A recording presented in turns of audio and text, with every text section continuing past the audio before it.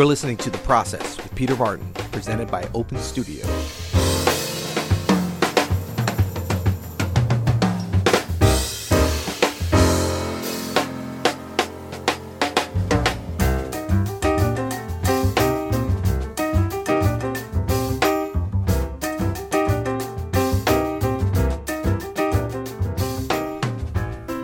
What's going on? I'm here with my good friend Warren Wolf, straight from Baltimore, Maryland. What's going on, Warren? Everything's cool. Everything's good. All right. Thanks for being here on The Process. You're one of my favorite musicians and one of my favorite people, so I've really been looking forward to this and just getting into the process of Warren, the musician, the history, all that great stuff. Mm-hmm. So if it's cool with you, I'd love to go back to the not-so-humble beginnings of Warren Wolf in Baltimore. I know that you were somewhat of a child prodigy because I've seen VHS recordings of you playing as a very young boy at a very high level. So when did you actually start? What instrument did you start on, and when did you actually start playing music? I started playing music at the age of 3. So that was 1983 for me. I was born in 79. So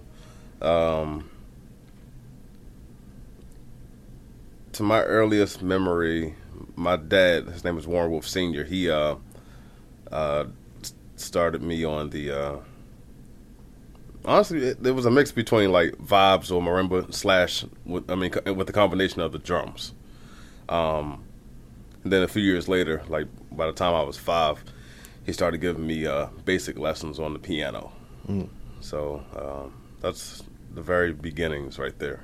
So you started on mallets. I mean, that was really your earliest musical instrument. And yeah, well, I tried to basically everything that he played because even though he was he's retired now, but he was a history teacher in Baltimore City Public Schools. He taught United States and world history, but he also had a band in the Baltimore D.C. area called Wolfpack.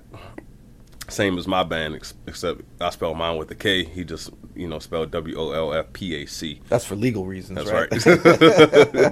But they played around town on the weekends. So my dad and his band, he played vibes and marimba and the percussion. But he also had knowledge of drums and piano. I mean, he's self-taught on everything. Being a historian, they read all the time. So he just read nothing but books in order to learn how to play music. So at the age of 3, that's how he got me started. He was like, all right, let me give my son some lessons and let's see what happens. Right. So at the beginning, was it mostly your dad kind of, I don't remember anything from when I was 3. I started music at 3 too, but maybe you've heard from like him telling you or your mom taking pictures or something. But was he just like showing you stuff, or were you actually starting to read music then? Or I was starting to read music. We were playing, little tiny things. Like, honestly, the one thing that I really remember for the most part was playing Minuet in G. Just the top line, not the left hand. But Come on, at 3, you only doing the top line? Yeah, only the top line. But that was on marimba. I wasn't quite ready for the piano yet. So I was playing that on the marimba. Like I said, I didn't get to piano just yet. And when it came to the drums, I was I wasn't reading anything. I think he was just showing me like little beats to play. Nothing jazz related, but just small little beats to try on the drums.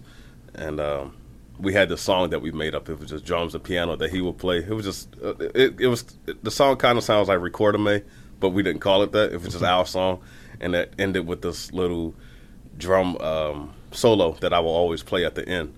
And I guess it was cute to see a 3-year-old do that. Right. Yeah, so, I bet. Yeah. Nice. Okay, so you were starting on the mallets, getting into the drums, already reading music, and then I know that you got into quite heavily into the classical music thing at the mallet instruments. How did that start? Well, my dad again was teaching me a lot of basic stuff at home, but he wanted me to have the training of a classical musician. So along with practicing with him, my practice schedules with him lasted from the age of 3 until 17, 5 days a week from 5:30 to 7 o'clock. So that was a half hour on each instrument in no particular order. It was just 30 minutes on each. So he wanted to take it a step further. So he enrolled me at Peabody Preparatory, which is a part of Johns Hopkins University in Baltimore. And he enrolled me with a guy named Leo LePage. He's now deceased, but Leo was a member of the Baltimore Symphony for years. Also, it was great that Leo was from the Boston area, and he played a lot of jazz drums before he joined the symphony orchestra. So it was kind of a good thing to study with him. So Leo really refined my reading by, on the marimba. We wasn't doing anything jazz related shit, but we did a lot of classical pieces. At least at the time, there were not any pieces that were really made for marimba. So what we did, we started playing pieces that were made for violin, flute, or piccolo, because those three instruments, they fit really well on the marimba. And every now and then, we also did a lot of total percussion too, but mainly like just snare drum etudes. Every now and then we would come and get on the drum set, and he would like, all right, this is how you swing a little bit. But, we didn't do too much of that. It was a classical school, so we're sticking with classical. But that was the early beginnings of that. I still had a little bit of regular music, I should call it, that I was listening to, because my dad, his band, they weren't just a jazz band. They were kind of like a wedding band, but they didn't play weddings. They played a lot of nightclubs and stuff like that. So they were kind of like a smooth jazz / contemporary / jazz band. So they played a lot of like blues-oriented songs like Sugar, Summertime, My Funny Valentine, things like that. But then they would easily flip the script and play something from the Yellow Jackets or Spiral Gyra. And then they would turn around and say, okay, let's play something, of the music of the 80s. They were really big on playing Anita Baker from that record called Sweet Love, which was huge back then. So I was hearing all of this stuff. That was was it Rapture? Yeah, Rapture, Yep. That's the name of the record. I thought it was Sweet Love, Rapture. Yep. So I was hearing all of that music, and also at the same time, both my parents, they grew up in the 50s and 60s, so they were playing lots and lots of doo-wop and Motown around the house. So I got a chance to hear all that Temptations, Jackson 5, when Motown was in its glory days. Right. So. That's great. So really, even by the time you were 10 or so, it sounds like you had, just a myriad of musical influences. You had the classical thing, the technique, the multiple instruments, really hearing a lot of different styles, even getting introduced to some jazz with the classical thing, the pop thing, the funk thing, and, okay, so now it's making sense, Warren Wolf, the genius, when I met you. And I can see how this is happening. Now, what about, did you know, I'm sure your dad must have recognized it in you, but the whole, like, your ears being at such a high level, the perfect pitch, and being able to really recognize harmony and stuff, when did that happen? I don't think he recognized it. So, along with my lessons at Peabody, I also took a theory class, which is not like jazz, theory, but that classical theory, when you have rules and regulations to everything. Right. So, I was pretty awful in the class. I didn't fail, but I had barely passing grades for the class. But in my progress reports, my teacher always wrote to my parents, Warren needs help with this, he needs help with this, he doesn't understand this. But the one positive thing that she always said was, he has a great ear. I didn't know, what she meant. And I didn't find out until, I knew something was happening, like in middle school.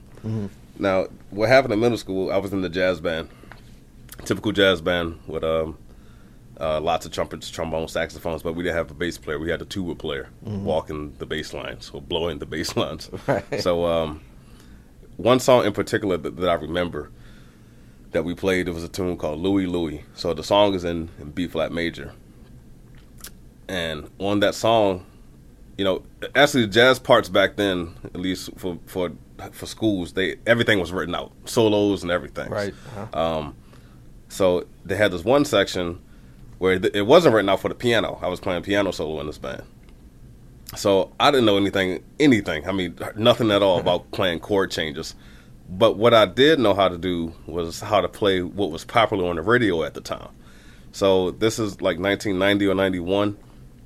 There was a tune, I think her name was Crystal Waters, and the name of the song was titled Gypsy Woman or something like that. It was very popular, like techno dance song. Right. And that song was in D minor. And like I said, Louie Louie was in B flat major.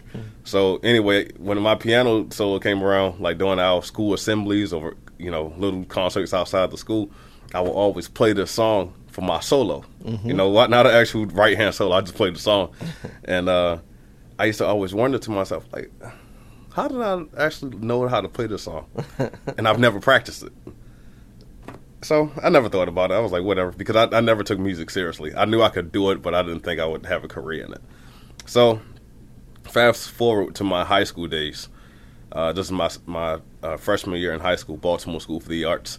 A lot of kids we were all in this practice room, and they were trying to figure out how to play this hot R&B song at the time by Mary J. Blige called Real Love. And nobody could play it. So here I am, this little 13-year-old kid.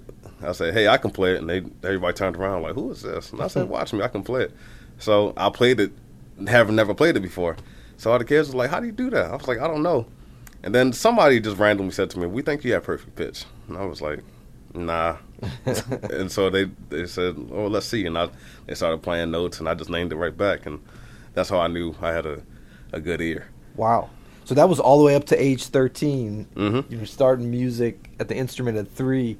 So 10 years in that you fully discovered it. Yeah, I had good ears, but I just never knew. Like, I could always pick things up. I've done little concerts, with my dad before then, playing in nightclubs when I should not have been in nightclubs. Again, just playing the blues scale a lot, because I watched him do it and I picked it up quickly. He never really explained it to me, but I was like, okay, he can do that, I can do it. So. Right. Well, I think that this, for me, the more I talk to great improvisers, great jazz musicians, really just great musicians that can express their creativity through their instrument. I love making kind of connections between the backgrounds of these musicians, and it sort of helps people, I think, that want to maybe capture a little bit of that creativity, that spontaneity, that spirit and essence of jazz, and go through that process of like, how do you do this? And I always see this recurring thing of like what you were talking about, how you took the pop tune and put it on the Louie Louie because you heard it. Like, you didn't sit and say, okay, well, this is what the chord is, or will this fit according to these rules? But it's kind of like coming from that standpoint of you can hear something, but you don't know exactly what it is, and you just try something. So you're going to go to the closest thing that either you know or that's in your ears or that you think is going to work.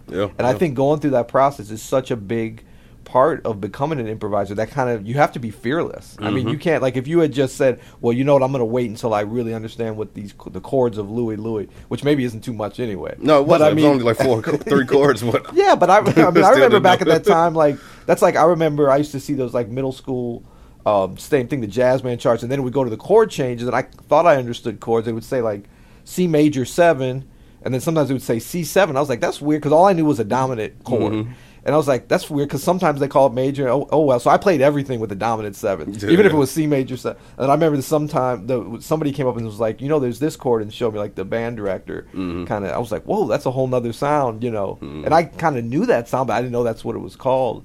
But I think we were lucky, too, to be at that age where we could play our instruments and experiment and try different things and just go for it, Because, I mean, when I see you play now and when we're on the gig and I get a chance to interact with you musically, to me, it's that same thing. Like you have that fearlessness, and I mean, obviously, it's at such a higher level, but it's that same kind of childlike spirit of like, I'm just gonna go for something. We're gonna have fun, and the audience reacts when we do that. That's what's happening. That's what happened with me. The audience reacted. I was like, I think I can do this for real. Right.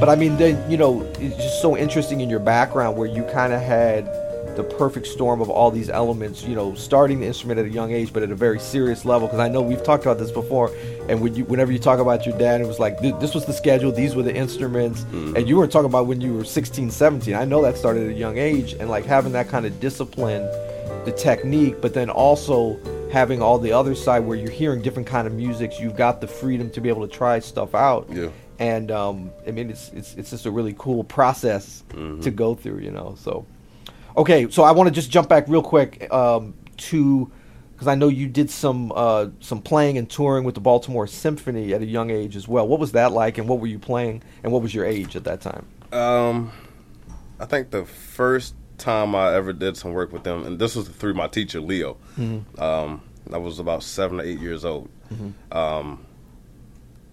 The symphony was premiering. I don't think premiering. It was just their turn to play this piece. It was a piece by John Carigliano titled "The Pied Piper Fantasy," and it's based on the story of the Pied Piper of Hamelin.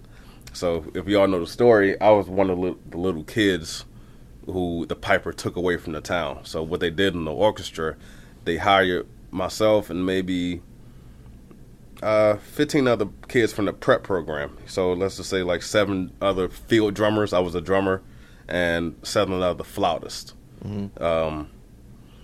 And we all came on stage like toward the end of the piece, and we played this little tune, and that was it. So we had our 10 minutes of fame, and we were let off the stage, in correlation to the story of the Pied Piper of Hamelin.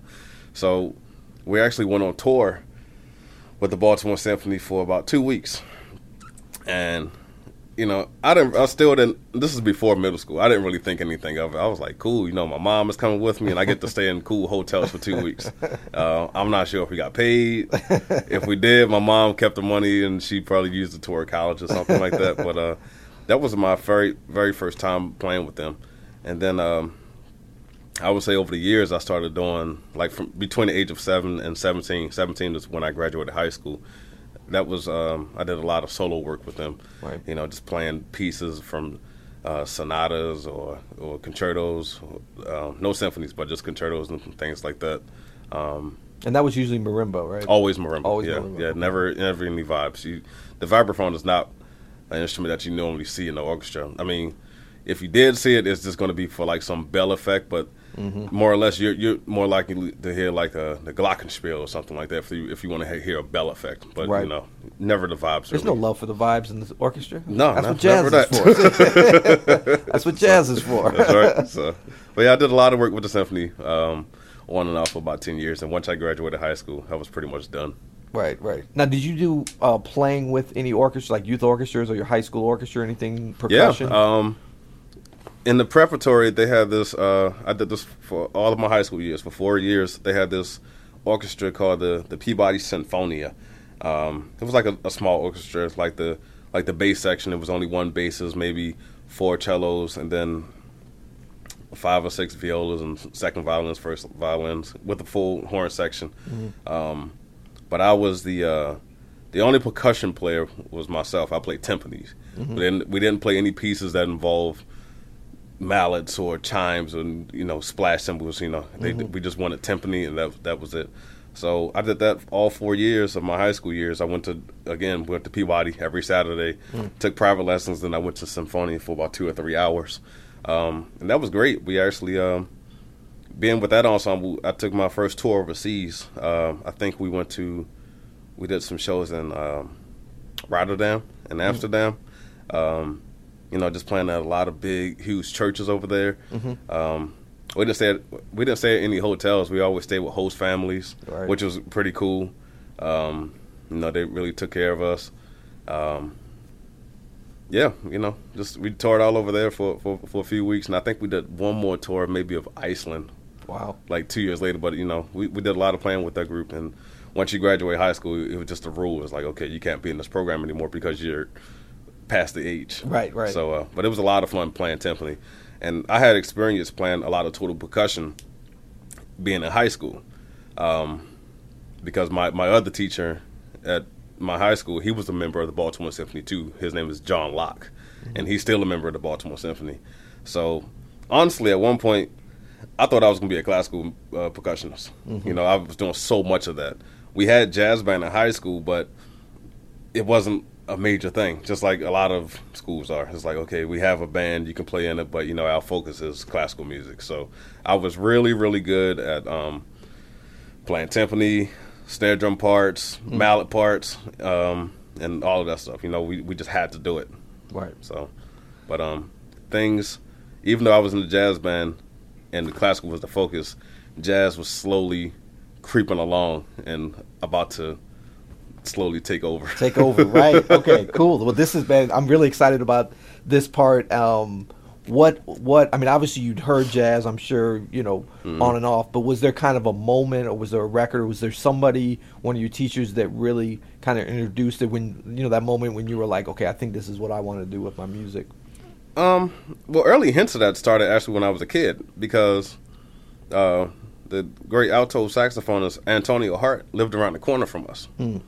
And he was in my dad's band, that band Wolfpack. So I remember, you know, in the early lessons, I used to always work on, you know, not solos, just trying to play melodies. You know, again, my dad would give me hints of like, here, try this, try this. So one of the tunes that we were working on was Scrapple from the Apple. Now, when you see that song on paper, at least for that age, you see a bunch of, you know, just a bunch of notes. I was like, man, it's kind of hard. So Antonio played it for me. I was like, wow, he read this straight down like it was nothing. So that was kind of the beginnings.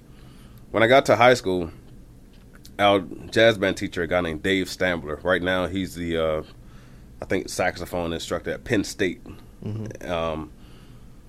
This guy, man, he sounded so much like Cannonball Adderley, to me at least. And, you know, one of the first tunes he played was Doxy. And I was like, man, this cat is really playing the changes. You know, I feel something, you know, happening. I didn't know how to do it, but I just felt it. So it was a combination of hearing him play, and then also a combination of when Antonio Hart's first CD came out. So on his first CD, it was a young Christian McBride. I think Christian was like 18. Right. Lewis Nash, Mulgrew Miller, a guy named Tommy Williams on trumpet, and Roy Hargrove was on the record for like 2 tracks. That's a cool so record. I didn't know any of those guys, but I knew who Antonio, so I was like, I gotta buy this record and support it. And so after my practice sessions with my dad every day, we would always play a game of pool.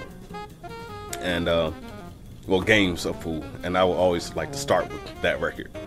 And from there, I would just go on and listen to like Spiral Gyra, which is a very important part of what's coming next. It is a track called Morning Dance by Spiral Gyra that I used to listen to a lot, and there's a reason why. I'll talk about that later. But, you know, I had to support Antonio, and, you know, I was like, man, these guys sound good. I wonder what it would sound like if I could do that. So it was a combination of this guy, Dave Stambler, and Antonio that made me want to just continue on. Right. So I didn't take any lessons. You know, I didn't have any lessons in how to improv and things like that, but I just really just listen and listen and listen as much as I can.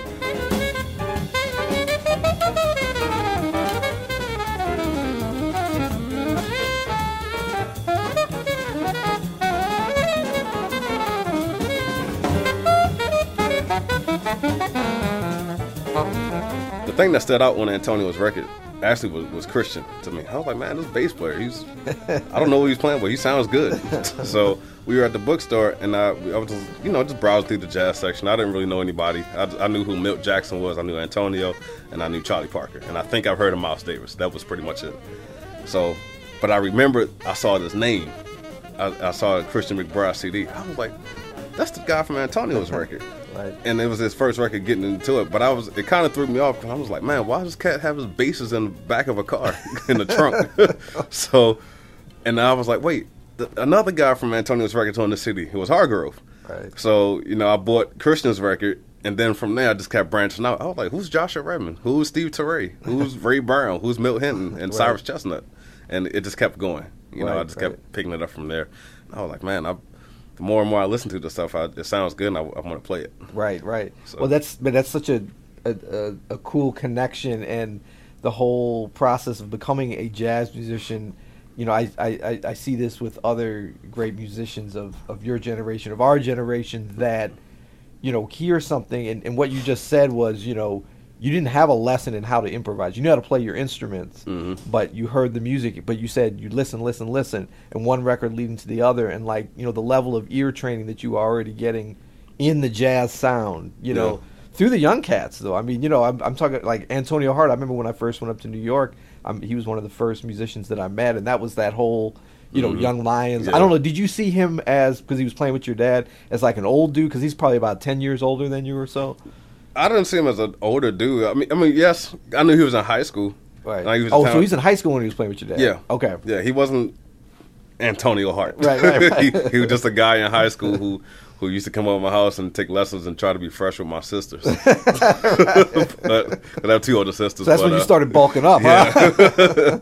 But that's all I knew him as. I just knew there was a talented guy who lived around the corner, because we lived in a really rough part of Baltimore. And I was like, here's a guy who's actually doing something with his life. Right. So that's all I knew him as. I had no idea he was going to... Now, is this east side or west side? This is the west side of Baltimore. Okay. Only reason I know that is from The Wire. That's one of my favorite shows. Right. So I pretend like I know the geography. West side, okay. So, just seeing him, I was like, man, this is the cat. He was a huge inspiration for me. Yeah. Him and again, but I only had that one interaction with Antonio, but really it came from Dave Stambler. This guy, your teacher. To hear him, I think we had jazz band twice per week, but that was enough.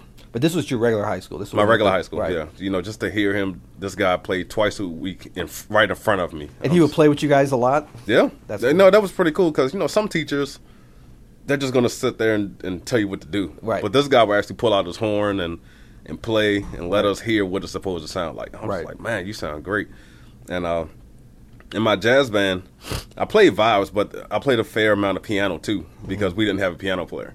So, the two instruments are kind of similar. So I was okay at piano, but I must have made an impression on him that he started hiring me for gigs. Wow. So I started learning little tunes. He would tell, his band focused mainly on like the swing era stuff, like Cheek to Cheek and things like that. I didn't know any of those tunes.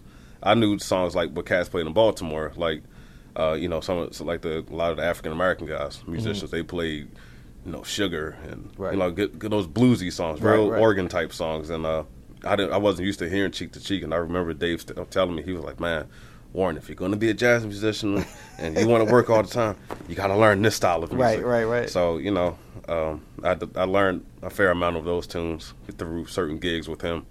And I did gigs with him my junior year and senior year, just, little weddings or whatever. I didn't care. It was a chance to play. So. Man, our little band in we might have still been in middle school, 8th, 9th grade or something. We somehow got a gig at like a 50th high school reunion from our high school, from U City High School. Yeah. And I don't know why they hired us, but it's 50 year from whatever, the mid 80s. So like they started requesting, so we're in there playing the little bit of jazz that we knew, which was like a couple of blueses and maybe like Yardbird Suite that somebody had like some sheet music to. Yeah. But then they're like, can you guys play In the Mood?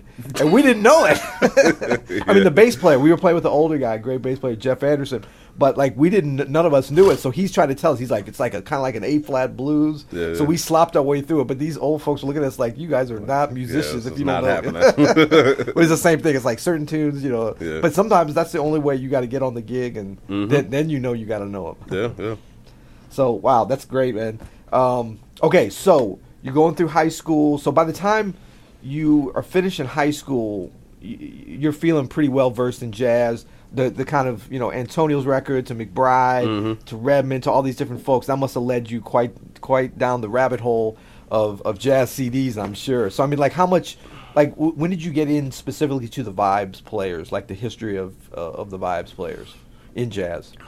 Honestly, still years before that. My dad was always playing Bobby Hutcherson, Milt Jackson, and Lionel Hampton, all those guys. He really stuck with those guys. For some reason, he never really played Gary Burton and Cal Tjader. He didn't play those guys around the house. But, yeah, he pretty much stuck with Milt Jackson. Not even Lionel Hampton. He stuck with Milt Jackson, Bobby Hutcherson, and Roy Ayers. Right. Those were like the three guys that I heard all the time. Right. Remember those sessions? Well, when I said we played those games of pool? Yeah. So along with Antonio's record, we played that tune, Morning Dance. So Dave Samuels, he was a prominent member of Spiral Gyra in the 80s and somewhat of the 90s, which is pretty good for a vibraphone player because, you know, to have a major gig like that when Spiral Gyra was really at the top of their game. Right. It was really good. But he took this song Morning Dance and he had a great marimba solo in there.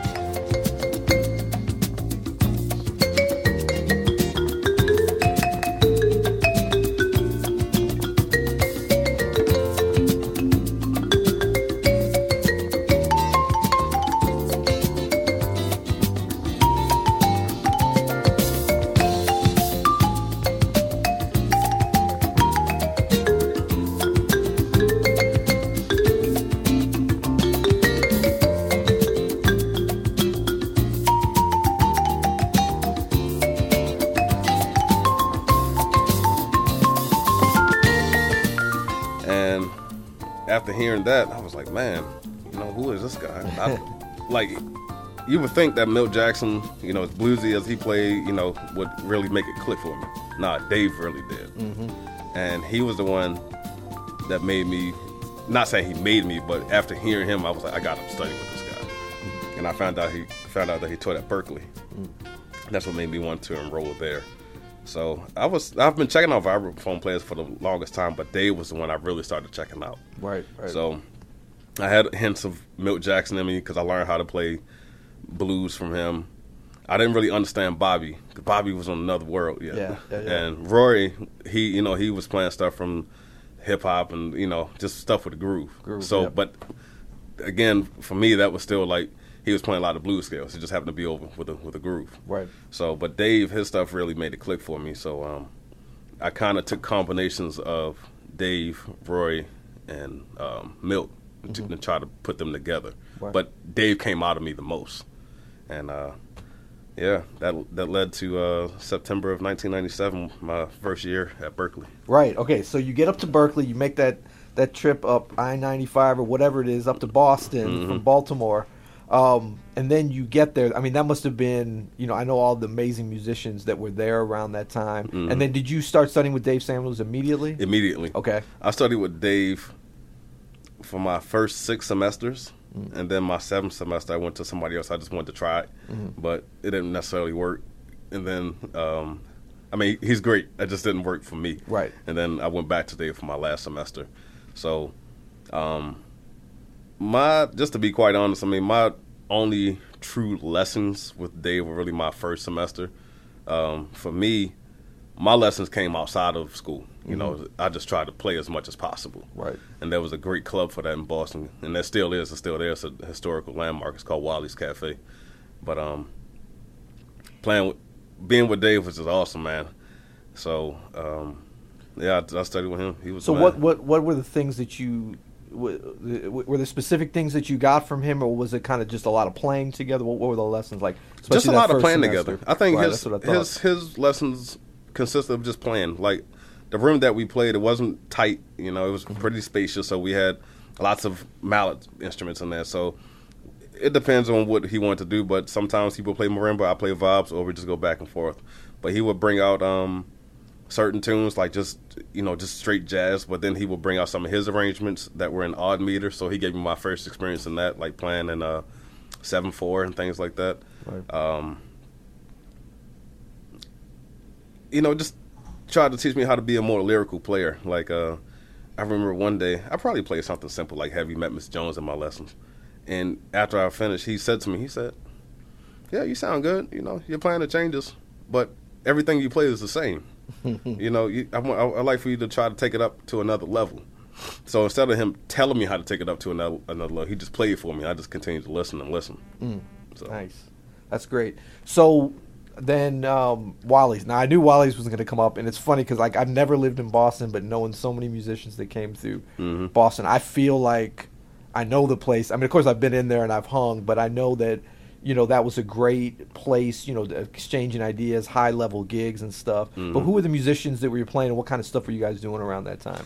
Well, the first person who brought me to Wally's was a drummer named John Lampkin. He's from Baltimore. And because at first you were like, only hanging out with Baltimore cats, right? You're like nobody else. I wasn't even doing that. My first year in college, I was hanging out in somebody's room trying to play PlayStation all night. And I went to school during the day. I was like, whatever. But John said, man, why don't you come down to the club? And, it's to show you how, I took college serious, but it's not the first semester for some reason. I came to college without an instrument. Like, my dad dropped me off with a bag full of clothes and a radio. And, one of those little portable CD things that I could carry. Right. But, so John, on one of his trips back to Baltimore to visit his family, he stopped at my parents' house, brought the vibraphone back for me.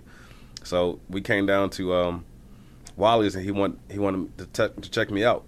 So he said, all right, Warren, we're going to play whatever you want to play. So I called all the tunes I know, again, Sugar, Summertime, Groovin' High, stuff like that. I just knew how to play all those. The classics. Yeah. So after the night was over, and the gig paid very little, but for 17 years old, $50 was cool for me. Right. So I think the gig there still pays $50. Yeah, it still does. So they said, yeah, you sound good. Why don't you come back tomorrow night? I said, cool. So I left the instrument there, and we came back the next night, and I was ready to play. I was about to call those same songs again. He said, all right, we're not doing that. You're going to have to sit here and check out these songs we're playing. Now, the songs that they called are definitely tunes I think everybody should know. But one in particular that it always just comes to mind is You Stepped Out of a Dream. Mm-hmm. So they started playing that song. So, as usual, I didn't know the melody, and there was always somebody next to me. I think, let's see, it could have been Darren Barrett playing at the time. Mm-hmm. It was either him. It had to be one of these three players. It was Darren Barrett, Wayne Escoffery, or Jimmy Green. One of those three were on the front line with me. And the rest of the band was John, a guy named Craig Palasco. Craig, he plays bass with Michael Bublé now, and the pianist was probably Richard Johnson. Mm-hmm. So I didn't play the melody. Wayne or whoever the horn player was, they always took the first solo. So I remember I used to sit down because they had a little step like right where I was set up. So I would sit down with some paper. I was like, all right, let me write these changes out. But I was like, man, I can't write all these changes out to every single tune they playing tonight. I was like, let me just go ahead and rely on my ear like how I used to do when I was in middle school and high school. So I was like, all right, obviously the song is in C. I was like, let me just kind of listen to if I hear the next chord movement that's known in jazz, the 2-5-1s. Right, so I was like, let me just listen for those. All right, I hear that one here, I hear it here. I might miss it this time, but I'll get it the next time around. So, it just slowly things like that started to happen, you know. That's a tricky tune, too. That's not like your most standard. That's true. But, it was enough 2-5-1s in there and the whole 3-6-2-5 movement that I could hear. I was like, all right, that's one song I got there. And I think one of the songs that they really called back then that I remember that totally confused me was John Coltrane's Straight Street, because it was kind of a weird form, I guess, and I just didn't understand it. And I was so used to most songs at the time starting on major chords, and I was like, who starts a song on a B minor 7 then going to a 2-5 to some right immediately? But long story short, I just kept frequenting this club all the time. Well, at least whenever I could. Even if I wasn't on the gig, I got cool with the bouncers and the club owners because you had to be 21. But they would say, okay, he's played here a few times. He's cool. Just make sure you go in the back around the corner so nobody can see you. Just in case some cops walking here. Right. But I would just go in there and just listen as much as I could. Well, that's like the fourth time in this interview that you said listen. So I just want to note that so everyone's hearing that, because that whole process of becoming a great musician that can improvise and that can be creative, it's such a recurring thing. Yeah.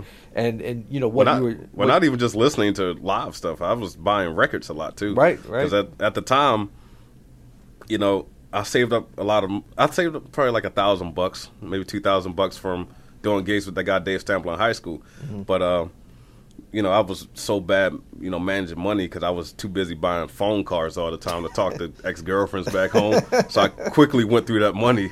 So I needed some more money. So what happened, what I started listening to, what I had to do, I eventually got a job. So I started working at Cheers. You remember the TV show? Yeah. I started working there, and I got a little bit of money from a check. So Tower Records used to be right across the street from Berkeley. Yeah. So every Tuesday, I think it was, we had the new releases coming out for the jazz section. So I would always go upstairs and say, and I think Verve was really hot at the time. Something always was coming out in Verve. So I was like, all right, let me go see what's happening, what's new. Right. So I spent all of my money on CDs. So that way, if I couldn't make it down to the club, I would just be in the room checking out stuff. If I wasn't in my room checking out stuff, I would probably go to another good friend of mine, Jaleel Shaw, because he had a huge CD collection. Right. And going over to his house and seeing some of the older cats, because for some reason when I first got to college, I really wasn't interested in them. I had a very arrogant attitude, like, oh, these cats are dead. I don't want to hear that. Well, I mean, because when you were talking about before, just even like the gateway into it through Antonio Hart, and then all the other young musicians, Roy and Christian. I wanted to hear newer stuff. Yeah. No, I was the same way. I had to realize, I was like, wait, let me check out Duke Ellington. Miles Davis kept going, so I learned more tunes that way, and I learned how to hear them correctly. Because if somebody nowadays recorded not all the time, but if somebody nowadays recorded a standard, chances are they're going to rearrange it. And I'm going to think, okay, this is how the song goes. And I'm just like, no, I got to go back. Let's hear how the song was originally recorded. Right. That's cool. All right, so I'm going to jump ahead a little bit. I mean, I love hearing about the Berkeley days, but we could spend 3 hours on that and still be talking about Wally's. I want to jump ahead to fast forward a little bit to your time with Christian McBride and how that started. And I believe that was at the Aspen Institute, the Aspen School, right? Yeah, that was the year 2000. Okay. I remember that because my daughter was just born. And I remember I skipped out on one of his classes because I wanted to go talk to my daughter. But I met Christian there, and he was just beginning his big band writing. And this was Aspen Jazz Institute, right? Yeah. Right. Mm-hmm. Okay. Aspen Snowmass, something like that. Yep. But he was just beginning his big band writing, and he had wrote an arrangement of his tune "Shade of the Cedar Tree." And if you knew me at Berkeley, everybody knew. I was like, okay, I want to play with this guy one day. I mean, there were a lot of guys I wanted to play with, but I really wanted to play with him. So he was like, man, I'm sorry, I don't have a vibes part for you. But I was like, it's cool, I got you. He didn't believe me. But, I played the melody down without any music. I played through all the changes. And after we were done, he was, we just kept in contact. He gave me his number. He said, man, I'm going to call you for a gig one day. Now, I didn't really believe that because there were a lot of things that happened prior to Christian, a lot of random gigs and, some pretty good gigs, but, people said they would call and then they called for a gig and I never heard from them again. They start thinking about, oh man, I got to get the vibes for him. Yeah. I got to find place on the stage for it. A lot of stuff gets involved with that. But, Christian came through with his promise and, I would say 8 years later, after that moment in Aspen, I was sitting at home in Baltimore and I received a call from a woman. I don't know who she was, but she said, hi, I'd like to know if Christian wants to use you in his band at the Village Vanguard for a week. And I thought it was a prank call. I was like, stop playing. Who is this? And they're like, no, we're for real. So, Christian had his jazz/funk band going on at the time with Tarion and Ron and Jeff Keezer. Right. And he was calling this the Christian McBride, another situation. And that was with, myself, Eric Reed, Carl Allen, and Steve Wilson. And we came and played 6 wonderful nights at the Vanguard. And, I thought that was going to be it. And I was like, cool. We did the gig, time to go home, which is what we did. But then people were talking about the band so much. And so they booked 2 more gigs. We did the gig in South America. And, I'm still wet behind the ears. I don't know how big this stuff was. I was like, cool, we're going to South America to do a gig. The next thing you know, they said, all right, we're going to go play the Monterey Jazz Festival. I had no idea what that was. I was like, cool, we're just going to play in front of some more people. And right after we finished Monterey, they said, we're going to stay out there and we're going to record a record. And we recorded Kind of Brown in Fantasy Studios in Berkeley, California. And that took a whole week. And I was like, all right, cool, we finished the record. I've done many records in my life. I'm just going to go home. And I remember saying, Christian's manager, he was like, no, you guys are going to be working. And I said, okay, we'll see what happens. But, 7 years later, minus one pianist, added another pianist, and Peter Martin. we toured that record for a good 7 years almost, right? Something like that. Right.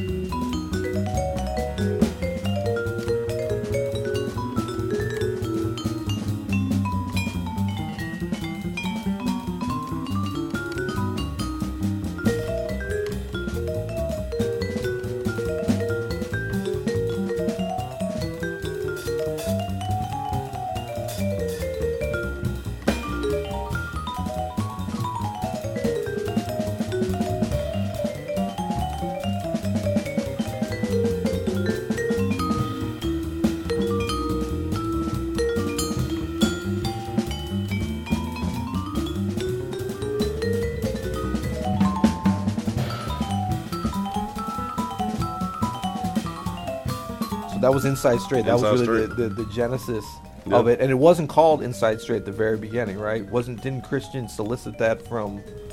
I forget. No, he asked somebody to name the band. He put out a contest, and people sent in lots of names, but he liked that one. Yeah, and we 7 years and 2 records later. Yeah, and I think. And some unreleased records too, didn't we do some? Yeah, we did a live record at the Vanguard. Never came somewhere up, in the cloud somewhere. Yeah. But I know from talking to Christian too that you're real casual about that, about saying about all that. But that you were really the reason that band. I mean, it was a great band, and so many great personalities in there. But you were really the reason that band came into existence. I know that Christian was not thinking about doing a quintet with vibraphone. I mean, he, Christian knows every instrument and loves, and he knows the history of this music like none of us do. But, he said that he had you on his mind for those years and was like, when I get to a situation where I can do this, I'm going to create something around this. The music, the other musicians, the whole vibe of it. Oh, sorry, there you go. The whole vibe of it. Yeah. And has he talked to you about that at all? He did. He was like, man, this band is specifically for you. And I really got to, really understand it when I remember one time I just couldn't make a gig that they were trying to work on. And I know, when other people have missed a gig, they were like, oh, we'll just get somebody else. So there's been plenty of subs for everybody who's missed a gig. But this one gig that I couldn't make, they was like, all right, we're just not going to do it. Right. Yeah, I got canceled off that because of you. I remember that gig. I was like, wait a minute, why not? They were like, nah, there's no replacing Warren Wolf. That's right. I think I have an email saved somewhere that says exactly that. I was like, if I can't make it, I'll just make sure you get a sub. They're like, Warren can't make it, gig's done. Yeah. So this dude has juice up in there. Yeah. So, but that was some great times in that band, and people still ask about it. I actually saw something in one of those jazz magazines about the polls, and people are still voting for that band. Right. So I actually emailed him. I said, man, when are we getting back out? He was like, to be continued. Right. So right. I tell people now, I was like, man, the band is just on a extended hiatus. We'll be back at some point. Right. So. Well, and I think it was a great, Chris, you really being the impetus for that band coming together, and that's how we met, I've been hearing about you because you're one of these musicians that you hear about, people like, man, this dude from Baltimore plays vibes, and you're like, vibes, okay, he must be serious then. If word's getting to New York and the Midwest and stuff. So you were definitely on my radar, but anytime Christian calls me, and I'm sure for you, like it's it's going to be correct, and it's not going to be, you don't know what it's going to be, but it's going to be something fun. And the personalities that he puts together, I think he puts a lot of thought. He goes on the instinct, but it's also a reason. And I think that you also provided a great thing for Christian because he can play so many different kinds of music, and the CMB was such a great group, but maybe he was kind of feeling like it was either run its course or maybe something to come back to later or whatever. But for a lot of the, really like hardcore jazz people around the world, they saw that band as like, okay, Christian's coming back to like what we like to see him do. Yeah. We know he can play like so many different things, and electric and acoustic and write and arrange and all that kind of stuff. But it's always fun to see him, back in that situation. Mm-hmm. Yeah. And so it was just, I was honored to be a part of it, and I'm so glad that, we came together in that situation. I mean, I remember we were hanging from the beginning. We were hanging, and making music and doing all that. I want to just share one quick story before we take this out. It's been so fun, but talking about Inside Straight, because or maybe you could tell it, because I think your perspective on it is better. But the whole thing of the bean pie, the Kareem Abdul-Jabbar, the Village Vanguard, that whole connection, the van in Europe. Yeah. Let's see. It was my birthday at the Village Vanguard. I think it was. Yeah, it was my birthday. And Kareem Abdul-Jabbar came to the Vanguard, and I think in the middle of the set, Christian said, "Hey, y'all, we have a special birthday. My vibraphone is Warren Wolf." And then next thing you know, Christian's manager, Andre Guest, come through the crowd with a candle lit up on a bean pie. So I thought it was just one bean pie. So anyway, we go to the back in the quote unquote dressing room of the Vanguard, and the kitchen. The kitchen. And we're back there just hanging, and there's a whole bunch of bean pies that Andre had bought. So he gave all the way uptown to get them. Yeah, went all your town to get some bean pies, and so he hands them out to everybody in the band, and everybody's eating them except for you. Right. So, meanwhile, Kareem is sitting back there. He just has this look on his face. He says to Peter, he was like, "Are you going to eat that?" And then I just remember you were like, "Oh, you can have it. It's cool." So, oh, yeah, that was great. Yeah, that was fun times. And so the whole, that whole thing about the bean pie came up because we were a tour right before that, maybe that summer before. We're over in Europe. That part too. I forgot about that part. Yeah. So we're in the van, man. And we're talking about, I don't know, there was some kind of like terrorist bombing. It was something happening at the time. Yeah, something in the news. And we're, like Warren, you had, because I remember we were talking about Muslims. We were talking about Muslims, like, Muslim relations, something. And but you had like your headphone, because you were always on the phone. Like that's when you first got your international plan happening. Yes, yeah. I mean, you were on the phone, And so you were listening to music or something. We're all talking, and then we kept talking about Muslims should this, la la la la, and you just kind of jumped in. You're like, "Say, man, do you guys like bean pies? I love bean pies." And we fell out. I mean, Christian just fell out laughing, all of us, because it was so random. And you were like, "What?" And we're like, "Man, it's just so random." You're like, "When I heard you guys talk about that Muslim stuff, made me think of bean pies." So the bean pies for your birthday was a long time in the coming. That was a plan. Yeah, it was. Yeah. But man, Warren, this is so great, man. We could talk all day. So this is definitely, we're gonna have to come back and continue things, because we only scratched the surface. But there's a lot more. There's a lot more. But thank you for, just sharing your process. Like the history of you getting involved with this music and all the, there's always so much that goes into it beyond just I can get up there, I'm a bad MF on the vibes. I mean, this is a process, and seeing you and just hearing about, your childhood and building up and your thirst for information and knowledge and ear training, all that stuff. It's great stuff. So thank you, Warren. Thank you.